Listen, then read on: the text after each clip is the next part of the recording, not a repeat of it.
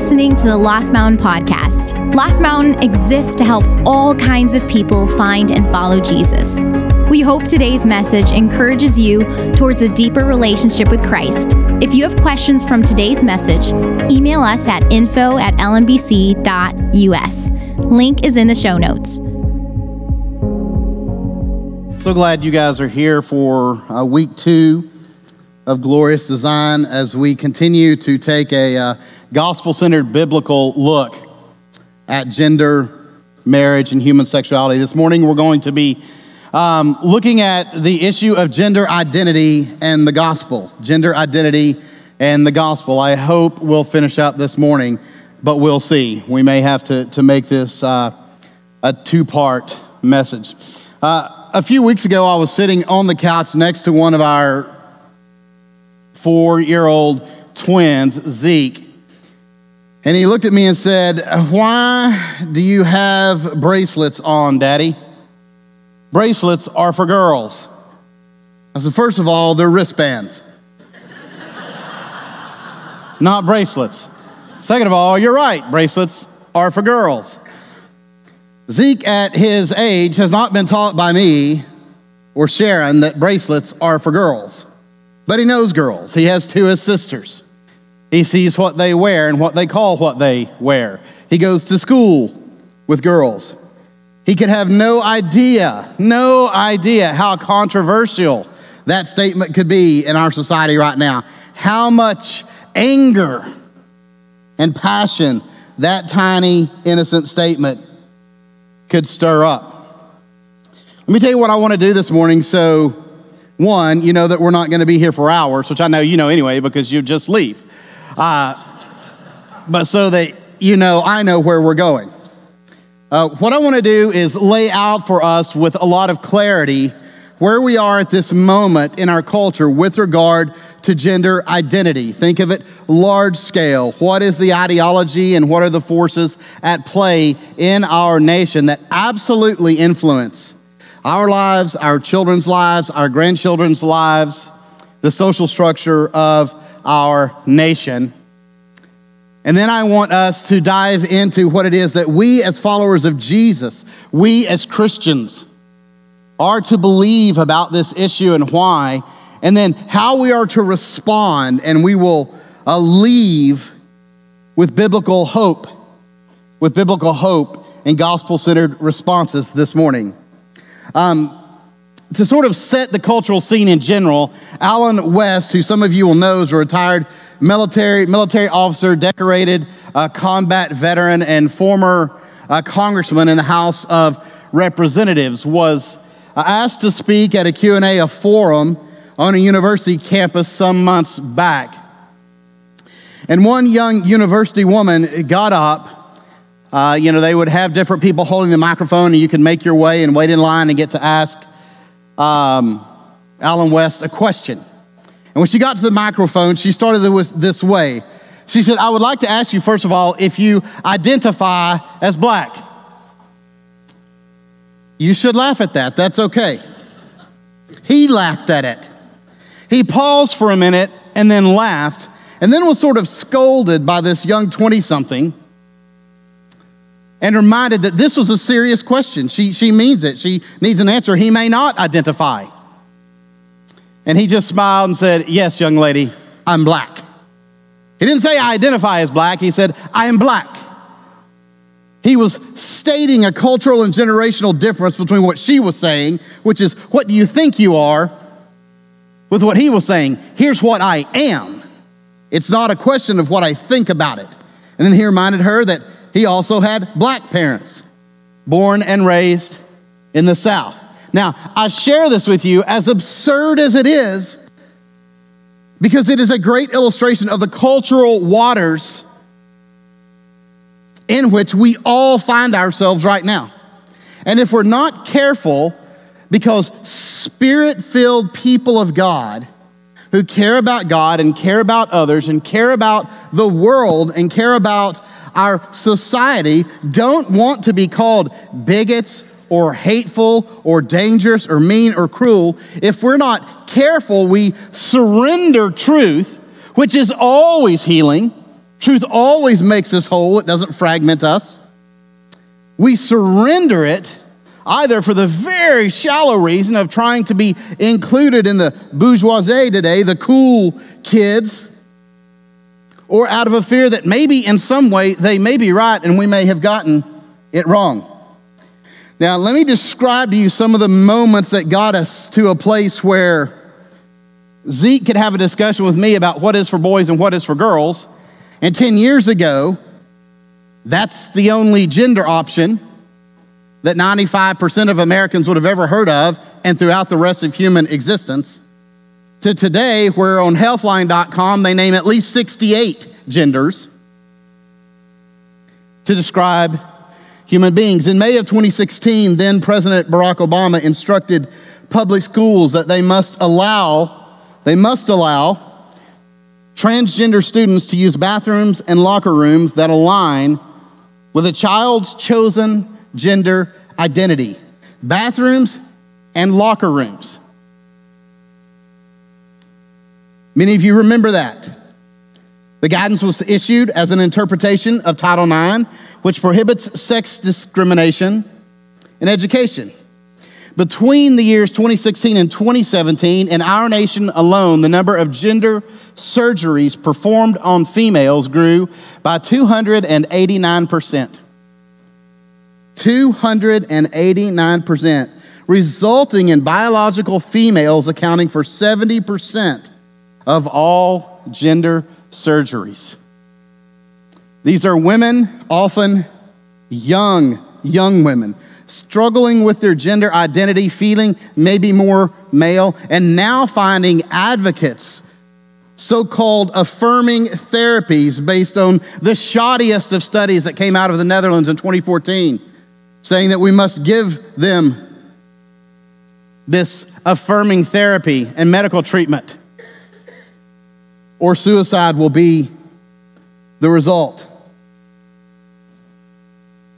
And now we see these young women, many of them later deeply wounded and in despair because for the vast majority, this didn't fix anything except sterilize them and rob them of their female organs and ability to one day have children. Today, there is near exponential growth of adolescent girls identifying as boys. We've never seen anything like this. Many of them having never stated any kind of gender dysphoria, confusion about their gender before, all of a sudden, immediately identifying as boys, or using terms like non-binary, gender non-conforming, or genderqueer. The proportion of trans boys has not increased. Speaking with a couple of our young ladies at church yesterday, one of them said, yes, it is definitely the glamorous thing to do now in school and in our circles, to identify as trans or gender non-binary, genderqueer, get you all kinds of affirmation on social media and people clapping and cheering for you. Good for you. Way to live your truth. Way to be you. 2007, Boston Children's Hospital, as they proudly proclaim on their own website, became the first major hospital to focus on transgender children and adolescents. Today, there are more than 60 pediatric gender clinics that have opened their doors in the United States. However, the total number of clinics and medical offices that are willing to provide hormonal interventions to minors is likely much higher and is currently estimated at over 300, according to the Society for Evidence-Based Gender Medicine, meaning that all that really has to happen is for a 10 or 11 or a 12-year-old to go in and to say, this is how they feel. Maybe have a little note from a therapist that says, that's right. And there's a kind of a 4-step process in this, from sort of socially transitioning as young as 4, 5, and 6, where kids are encouraged to dress as the opposite gender based on what they feel, to beginning in adolescence to receive hormone treatments and cross-sexual treatments, all the way up to full anatomical or sexual gender surgery. children. The message to parents is the only way you can prevent your child, most likely, from committing suicide is by giving them puberty-blocking drugs and cross-sex hormones. Never mind that consistent studies now show the vast majority of children and adolescents experiencing gender dysphoria. Don't miss this. The vast majority of studies show that children and adolescents experiencing gender dysphoria will grow out of it if allowed to continue the natural developmental process. Doesn't mean they all will, but study after study after study is showing the vast majority of them do indeed grow out of it without some kind of intervening authorities in their life affirming what they're thinking or feeling at that moment, and then starting them down the road of social and physical transitioning. New York City now, as a city government, officially recognizes and requires recognition of 31 genders. I want to tick these off to you quick. I don't expect you to remember them, but I want to give you a picture of what's coming to a city near you.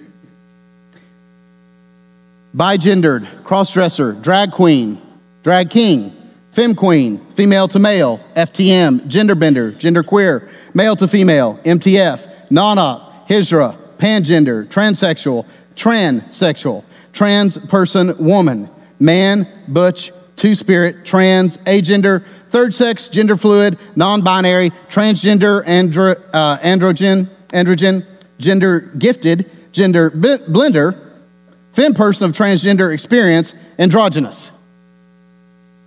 It's okay to giggle at this.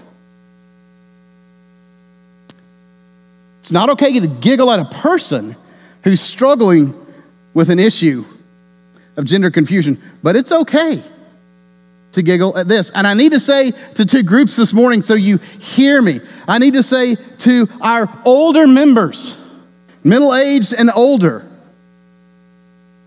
who can't figure out where on earth sort of reality and science fiction traded places, and you've lived long enough to know the difference in reality and science fiction, yet you're being told that you're antiquated or judgmental or bigoted or phobic, put the word you want before that, transphobic, homophobic, whatever phobic. I want to tell you, this is absurd. Right-minded people know this is absurd. It is unsustainable. It is already beginning to collapse in Western Europe because they're always a decade or 15 years ahead of us. And so they're beginning to see now that they're actually going to have to undo laws and put up new legal structures to protect children who were physically cut and altered, and now as adults have legal voices, understanding that that didn't solve any problems. It gave them greater lifelong problems and should never have happened. So I want you to hear me say it. You're not crazy, old-timey, whatever, phobic. And I want to speak to our younger people in here who've been told, if you don't agree with and affirm whatever your friends say they think or feel about themselves, you are a hater and you're contributing to their suicide and their depression. That's foolishness. I'll explain more about that in a minute. The Biden White House in 2022 replaced the word mothers with birthing people in the fiscal year budgets section on public health funding. Birthing people. People with uteruses. And on this foolishness goes. All of this has led to two alarming trends. The first is this: the unapologetic targeting of our children with the LGBT plus ideology. The unapologetic targeting of our children with the LGBT plus ideology. Now, you have to hear me say this. I'm going to have to say it over and over and over. The man or woman in your workplace or on your street or in your family who experiences same-sex attraction, who experiences gender dysphoria, gender confusion, and knows the pain of this, that person is not the person behind the lobbying and the LGBT plus ideology and agenda. And they no more want to be lumped in with the national proponents and advocates of that and activists than you want to be lumped in with the hateful, godless people who profess Christ's name and show up to parades and places and throw food at people and claim that they were created by Satan and not God. Fair? So let's keep the agenda and the activists separate from individual friends, family members, coworkers, and neighbors who experience the painful realities that we're talking about this morning. Second alarming trend is the increased systematic enforcement of language and practices preferred by LGBT plus activists. There's actually a new legal code that's come out that I'll say more about, or maybe I'll say more about on the podcast this week. Whole new sets of laws that are being arguing for and that are being passed so that this systematic enforcement of language and practices can be in place. Now, I sometimes hear people say, that stuff's just crazy. Those two things you just said are nuts. It's just far right, conservative, sort of culture war fantasy stuff. Let me illustrate by a few things from the news this week. All of these I pulled from news headlines and articles this week. Maine school system is under fire for giving a 13-year-old girl a chest binder to flatten her breast, encouraging her to transition without ever getting her parents' consent or contacting them. When her mom found that and found some literature in her room and asked her where that came from, she at first lied about it, as teens are prone to do when they know they're about to be in trouble, and then finally confessed it had come from her school counselor, and they began that discussion. A Maryland school teacher said intentionally concealing students' gender changes, quote, especially from parents, was part of an explicit district policy and provided, quote, good laughs with friends and colleagues. I'm not giving this teacher's name, but her name is on the article, and they're all over social media with it and have no problems putting it out there so you can find it if you want. This particular middle school teacher, middle school. This middle school teacher uses ze, zer, they, them, and he, him as his pronouns. When meeting new students, he says, I always introduce myself and explain my gender identity, name, title, and my pronouns. Can you imagine having to sit through 7 or 8 classes of that foolishness at a middle school? You don't pay attention to most of what your teachers say in middle school anyway. But to be given a personal lecture, I'll go on.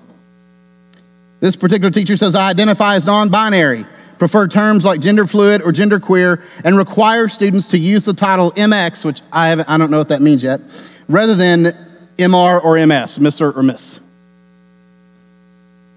Minnesota teacher gives students a survey each beginning year asking their preferred pronouns and whether or not they want those shared with their parents.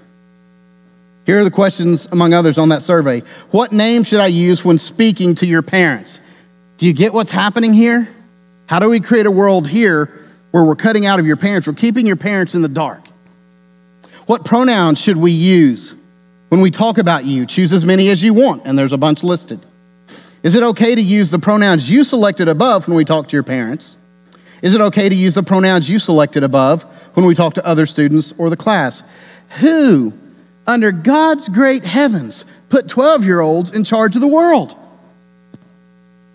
And there's nothing wrong with a 12-year-old, 13-year-old, 14-year-old. We've got like 14 in our house. But they are given by God to parents and families for a reason, to steward. All of us have been through middle school. How many of you, by show of hands, who are out of middle school would like to go back and go through middle school again? That's the first time I've ever asked a question where no one raised their hand. Part of that is because it is such a difficult time with personal identity, because your body is changing biologically, your body's changing physically, your body's changing chemically, the way that you think. All of this stuff is going on. California mother sues school district after discovering they identified her daughter as male and counseled her on breast binding.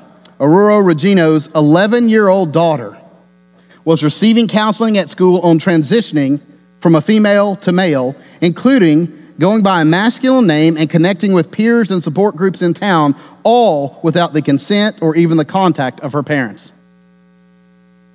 4 Democratic Connecticut state representatives have introduced a bill, 6192 is that bill number right now in the State House in Connecticut, that would block FOIA requests, Freedom of Information Act requests from parents and others, legally protecting the public school teachers from having to disclose communications with students on sensitive subjects such as sexual orientation, as well as gender identity and race.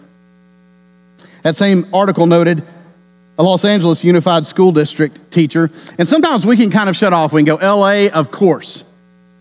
But let me tell you, from having lived not far from Los Angeles is primarily made up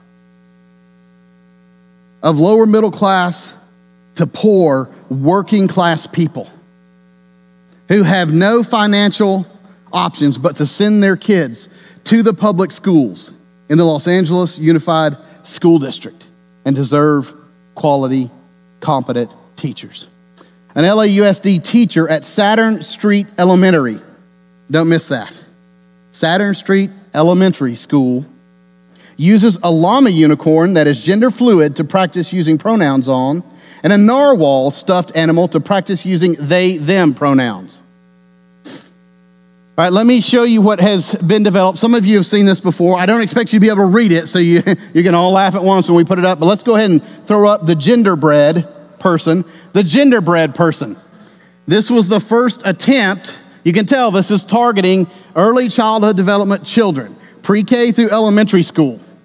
This is to teach them all that the advocates and activists of this ideology want them to begin to know and understand about identity, attraction, expression, and sex. You can't read well, if you can, you're pretty amazing, but you can't read the blue and the yellow and the purple boxes over there. Let me do that for you. With gender identity, there's womanness, which can manifest as woman or man.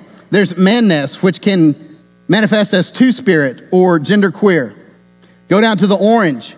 That's gender expression, which can manifest as feminine, either as butch or femme, or masculine, either as androgynous or gender neutral.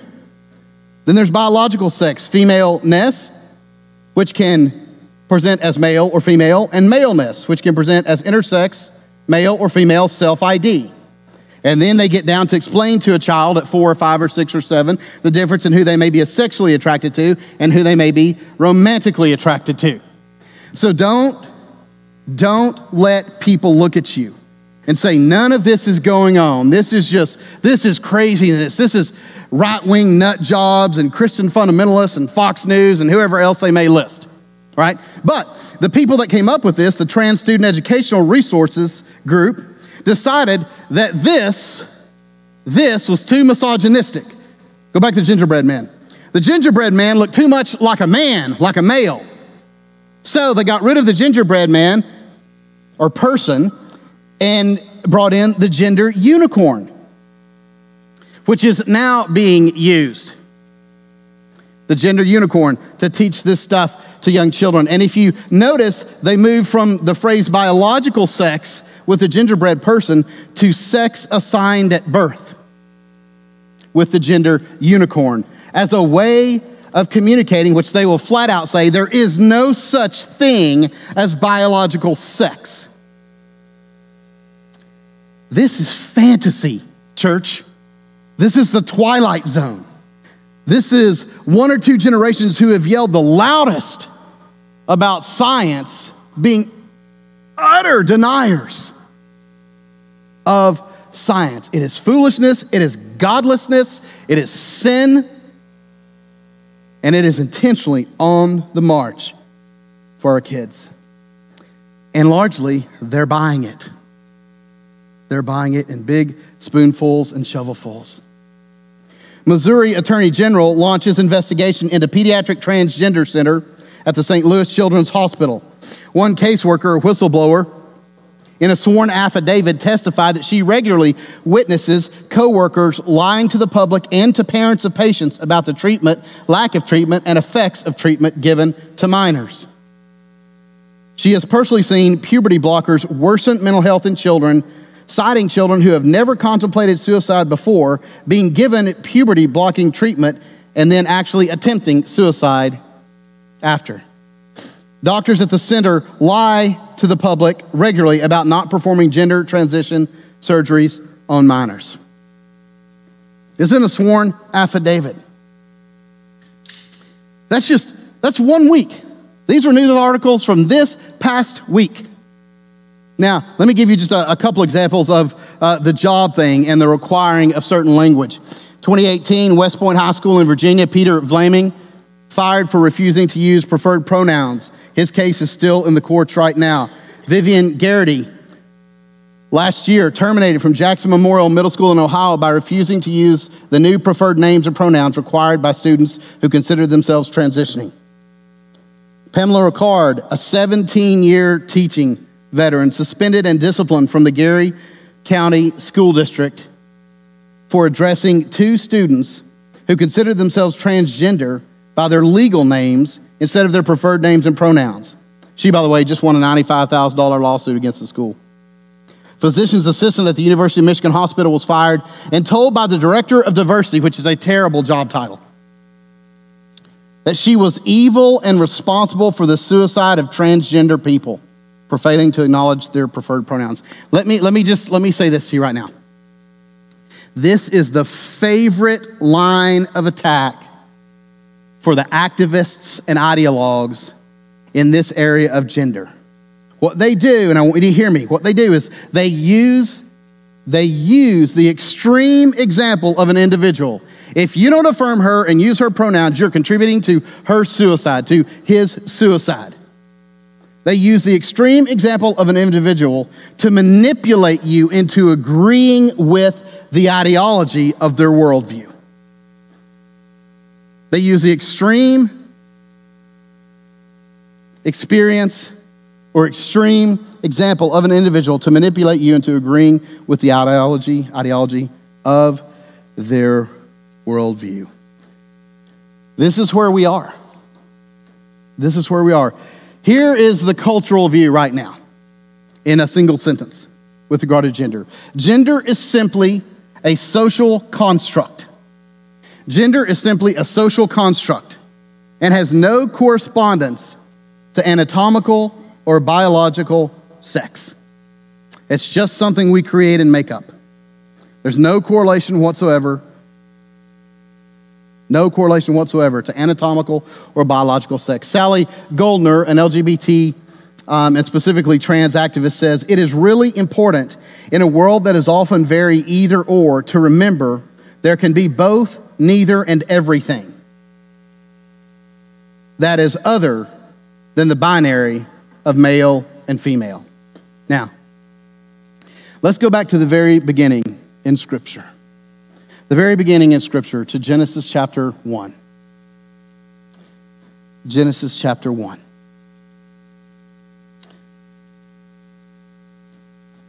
I want us to read verses 26 through 28 and then talk a little bit about what is it that we believe as the church.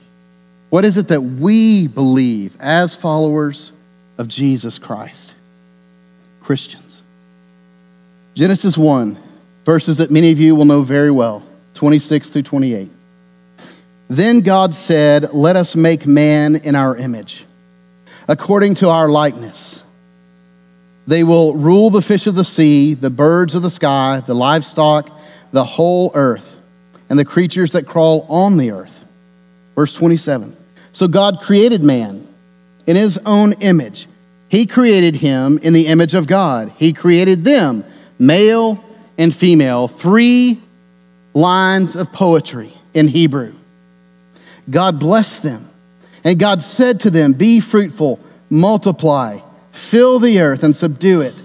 Rule the fish of the sea, the birds of the sky, and every creature that crawls on the earth." Every creature that crawls on the earth. Greg Allison, a professor of Scripture and Theology at Southern Baptist Theological Seminary in Louisville, Kentucky, in a book called Embodied, Living as Whole People in a Fractured World, says this: together and inseparably, they, that is the man and the woman, begin to engage in the cultural mandate involving procreation and vocation for human flourishing.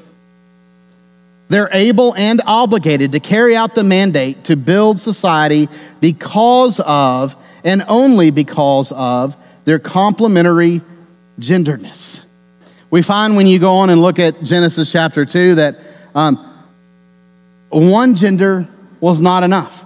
And you will find when you look at this that creating man and woman, two distinct genders, not 60, not 14, not one, not none, two distinct genders, corresponds with the rest of the creative act of God in Genesis 1 and 2. There's nothing and there's something. There's creator and there's creation. There's heaven and there's earth. There's light and there's darkness. There's day and night, evening and morning. There's waters above. There's waters below. There's dry land and there's waters. There's the sun and the moon. There's work and rest. I could go on.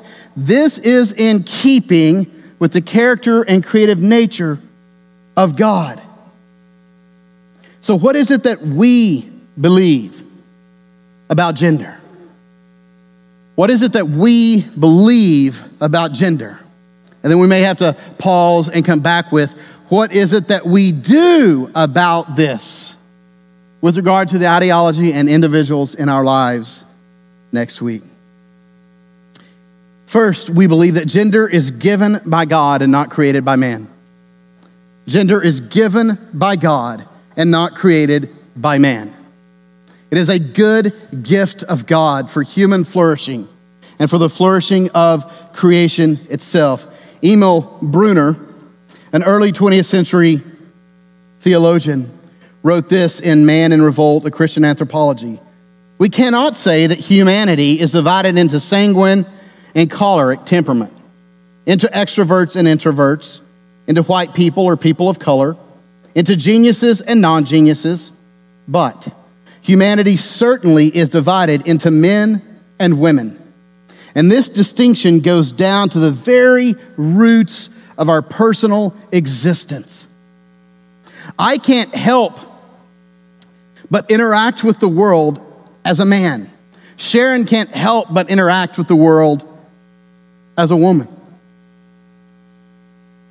It penetrates into the deepest metaphysical or spiritual, we would say today, grounds of our personality and destiny.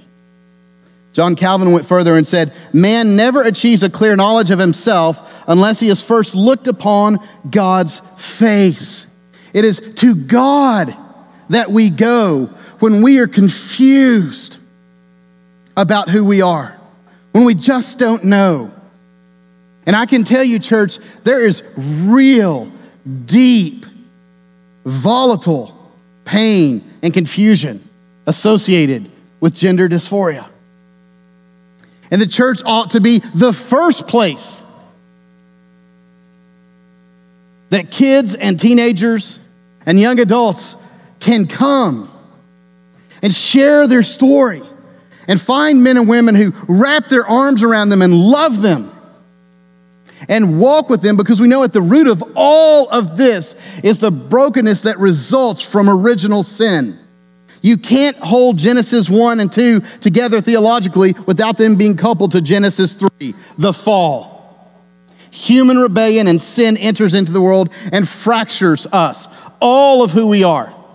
The theological phrase total depravity does not mean you're as depraved as you could get, but it means that every facet of your being has experienced the effects of the fall and sin. And out of that, all of us have twisted and misplaced desires and pursuits, confused feelings that we have to trust Jesus with. Gender is given by God. It is not created by man. 2, we also believe that gender is determined by biology and theology, not psychology. Gender is determined, the way that God presents gender as a good gift to human beings is through biology and theology, not psychology. It's not that psychology doesn't matter, but psychology does not determine who we are. Andrew Bunt, a great British scholar and thinker and writer, younger generation. He would either be a very, very, very, very, very young millennial or kind of on the top of Gen Z, but Bunt has a great book out about this, very simple. And he said when he was about 8 or 9, he began to experience gender confusion. And he said for him, he began to have this irrational fear that he was going to get pregnant, that he somehow was a girl in a guy's body. And he said it scared him to death, and he didn't even know how girls got pregnant. But he was afraid that he was going to get pregnant and his big secret was going to be out. Can you imagine? We need to be people, Christian moms and dads, who can hear that from our child and love them and put our arms around them and talk to them about the hope that we have in Jesus Christ, that they are not an accident. They are not a freak. God wasn't looking somewhere else when they were created. And that we're going to walk with them. And our church family is going to walk with us. And we're going to trust Jesus with this as we trust him with everything else. Bunt said as the teen years come on, and as often, not always, but often happens with kids who do experience genuinely onset gender dysphoria, he began to develop attraction for peers of the same sex rather than the other sex. And he said, I didn't know what to do with all this. I knew when I looked at guys who loved to drink beer and play rugby and watch rugby, that wasn't me. I didn't like any of that. I much preferred sitting around and reading and talking with girls who were more emotional and more relational. And as Andrew learned to lean into his faith and through good Christian friends and good Christian parents continued to trust Jesus, he said, I really realized the question I had to answer was not who I am, but how do I decide who I am? And he said, there are really 3 options. Does what I think of me determine who I am? I hope not. Is what I perceive about me the ultimate truth? Or is what others think of me? As I was going through school, I was different, I was weird, I wasn't like the other boys. I not only wasn't picked, I didn't want to be picked. I wanted to go play with the girls. They were nicer sometimes. He said I didn't fully fit with them either because they weren't going to fully open up and share with me because I was a guy. Or is there a third way? What God says about me is actually the truth. And I can trust that and lean into that, even in great despair and confusion. Bunt is a great person to listen to on these ideas, that gender is determined by biology and theology, not psychology. Biology and theology, not psychology. I want to remind you of what the Lord says through the prophet Jeremiah. In Jeremiah 17, verse 9, the heart is more deceitful than anything else and incurable. Who can understand it? There's a reason that God also says through Jeremiah, Ezekiel, Isaiah, that he's going to take out our rotten hearts, our hearts of stone, and give us hearts of spirit when Jesus comes. Why? It's because the heart is more deceitful than anything else and incurable. If you just listen to how you feel, if you take that for granted, you're listening to a deceiver. You're listening to something that is incurable apart from the grace and the goodness of Jesus Christ. Allison, again in Embodied, says, the theological grounding for handling gender confusion and transgenderism must be the fundamental givenness of God's design for the sex with which he created his image bearers. In other words, created male and female in his image. And that fundamental givenness of God's design anatomically and biologically must be the grounds for handling confusion in gender and transgenderism. Some people will say, well, what about intersex? Aren't some people born asexual or intersex? Yes, in a very, very, very, very small portion. And it's hard to get really accurate statistics here because everything is so politicized now. but they range anywhere from 0.0018 to 1% of babies will be born with an anatomical ambiguity at birth or some measure of distinction between their chromosomal reality and their anatomical characteristics presenting at birth. Most of them, not all, most of them, though, do not experience life very long before the characteristic of maleness or femaleness settles in even with them. But the extreme exclusion just proves and supports the reality of a gender binary world created by God. Samuel Johnson famously once said, we don't know the exact moment that day becomes night, but that doesn't mean there's no such thing as day and there's no such thing as night. We don't know exactly where, sometimes, and how maleness of females enters and ends other than anatomy, but that doesn't mean that there's no such thing. These few examples here that we need to treat with tenderness and care and love in the church does not mean that there's no such thing as male or female. Third and final thing this morning that we believe, the next week we'll talk about what we do more with this. We believe gender is expressed across a spectrum of personality traits and characteristics. We believe that gender is expressed across a spectrum of personality traits and characteristics. Now, this is where we largely, coming out of the wild sexual revolution of the 60s and 70s, got it pretty wrong as a church in the United States. That shook the church to its core, and we started saying, you know what we got to do? We've got to clarify. We need to talk about, we need the manliest men and the the most womanly women in the church in the world to show people that this is what it means to be a man and this is what it means to be a woman. And I read several stories of young people saying that very fundamental sort of sophomoric approach is what drove many of us right into the arms of the trans and gay communities. Because there was no room in the church to say, the truth is, gender is expressed across a spectrum of characteristics and traits. There are no emotions that are uniquely male or uniquely female. There are no traits that are uniquely male or uniquely female. It doesn't mean that we're not called maybe to manifest ourselves in different roles in different ways, especially in marriage. But take a guy like David, right? He kills Goliath, cuts his head off, and he plays the harp. And he writes music and poems. He was a diverse dude. Take the Apostle Paul. He can write what he did in 1 Corinthians 11, the love chapter that people used to want to be read in weddings when they had weddings around Christian environments. And he could also have the sharpest tongue in the New Testament for people that were diluting the gospel or ruining the church. He also traveled at least 10,000 miles by foot. By foot. You realize how whiny we are? We're like, the drive-thru's closed at the dry cleaners. I'll just wait till next week. I don't want to pull in and walk in. What is this, the 50s? 10,000 miles. In 2 Corinthians 11, 22 through 27, Paul describes beatings and shipwrecks and persecutions and stonings and imprisonments that would make most of us want to run from our faith. And yet he could describe co-workers in the gospel as his very heart. He could talk about yearning for them as a mother does her child.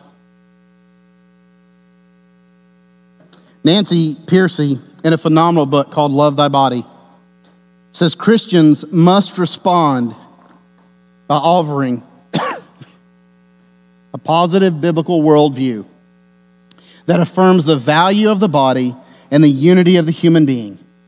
At the same time, Christians should be the first in line to nurture and support young people who don't, quote, fit in by affirming the diversity of gifts and temperaments in the body of Christ. The church should be the first place where young people can find freedom from unbiblical stereotypes. The freedom to work out what it means to be created in God's image as holistic and redeemed people. This is our calling in God at this moment. Proverbs 3, 5, and 6, many of you have memorized. But it's so profound, the wisdom given to us here. Trust in the Lord with all your heart. Trust in the Lord, regardless of the confusion you feel, the pain you're walking in, what others may say. Trust in the Lord with all your heart. Not the media, not the activists, not your friends at school, not lobby groups. Trust in the Lord with all your heart, and do not rely on your own understanding. Well, why not? Because our understanding is warped and shaped by sin. It's crooked in ways, and sometimes we don't know which ways. In all your ways, submit to Him. In all your ways, submit to Him. God, this doesn't make sense. God, this hurts. God, I don't know if I'll ever get past experiencing this, but I know this is what you've revealed in your word, and I will submit to it and trust you. And He will make your paths straight. He will make your path straight. It may take time, but God always comes through. I hope gone are the days in most churches, you still see it out there, where, the average men's ministry event was, a weekend spent flying in helicopters and shooting wild hogs, then skinning them with your bare teeth, barbecuing them, finishing up with a spitting for distance contest, then coming back to the church grunting and dirty. You guys know I'm not far off. It's been ridiculous. The whole concept of men's and women's ministry has been ridiculous for decades and produced very little living. The entire Promise Keepers movement produced nothing.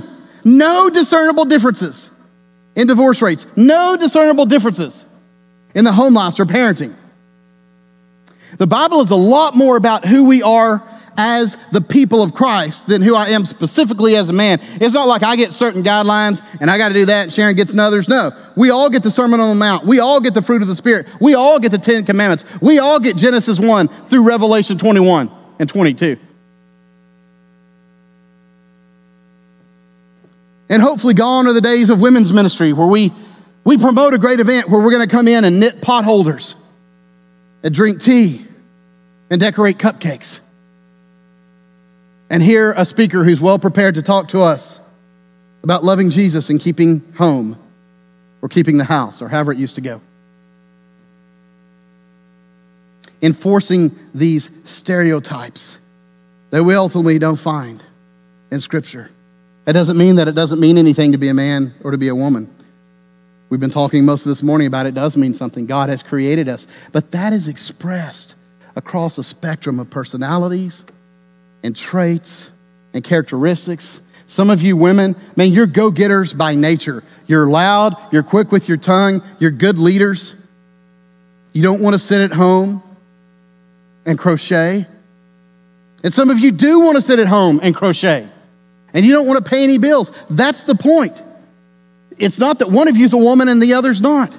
You're both women expressing your womanness through the power of the Spirit and the gifts and personalities that God has given you. I got to stop for this morning.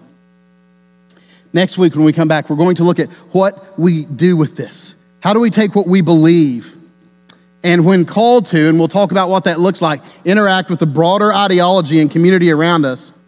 And certainly, how is it that we interact with people in our individual lives with compassion and conviction? And I'll just say now, as the band makes their way up here and prepares to lead us in response, can I just say empathy and compassion are always, always the right response to people. Empathy and compassion are always the right response to people, rooted in love, understanding holistically that we're all human beings made in the image of God, male and female, broken and suffering the effects of sin. Let's stand this morning. Just a minute, I'm going to pray for us, and as I do, our offering ushers are going to make their way to their positions, and after I pray, they'll pass the buckets and you can drop in your connection cards, giving envelopes. I'm so grateful that you give. I'm so grateful that you give. Your giving allows us to scope out and purchase and provide resources on this very topic that people so desperately need. So thank you. May God bless you.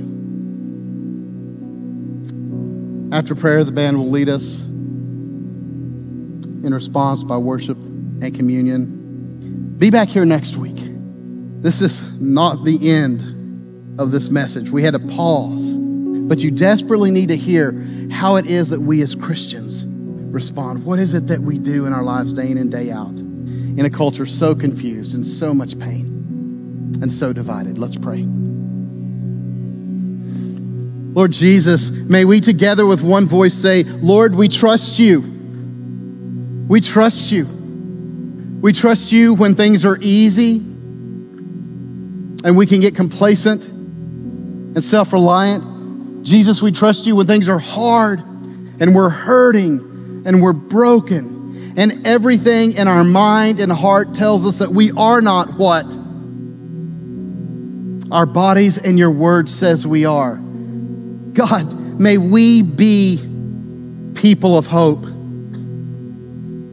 May we be people both of compassion and conviction, of love and truth, of empathy and clarity. God, thank you for guiding us as your church through this time, giving us voices and people, words and texts, chiefly the scripture, Lord,